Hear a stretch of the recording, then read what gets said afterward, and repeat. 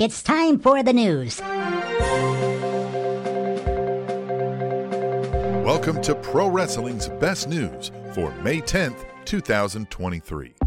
Endeavor released its first quarter financial results yesterday. Some of the highlights include a revenue of $1.6 billion and a net income of $36.3 million. The report also spoke about the merger of Endeavor and WWE made official last month. Endeavor CEO Ari Emanuel noted how Endeavor is excited about the unique opportunity of the combination of UFC and WWE, which currently have a combined estimated value of more than $21 billion.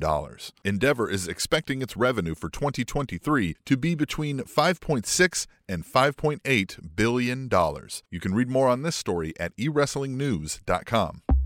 ESPN is the leading candidate to become the new host of The Pat McAfee Show, according to the New York Post this week, despite ESPN being part of thousands of layoffs from their parent company, Disney. McAfee, in addition to his YouTube show and WWE appearances, has an existing working relationship with ESPN through his role on College Game Day. McAfee's YouTube show currently is in its second year of a 4-year, $120 million deal with FanDuel. However, McAfee has given indications of leaving, including removing the FanDuel logo from his show and not appearing in their Super Bowl ads. You can read more on this story at NewYorkPost.com.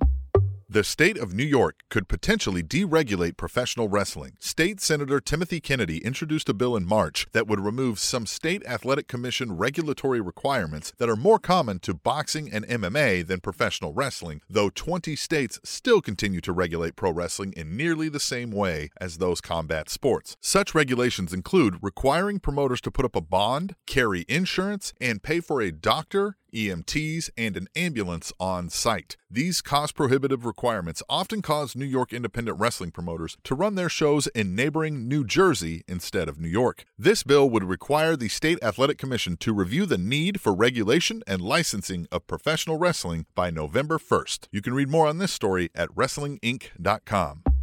The judge in a recent fan-filed WWE lawsuit has ordered the case to arbitration. Marvin Jackson claimed he suffered a near-total hearing loss due to pyrotechnics at WrestleMania 38 and claimed he was not subject to the forced arbitration that WWE sought. The judge ordered the case to arbitration by dismissing Jackson's case with prejudice, which guarantees the case may not be filed again with that court. Jackson is seeking over $1 million for damages, expenses, and attorney fees. You can read more on this story at eWrestlingNews.com.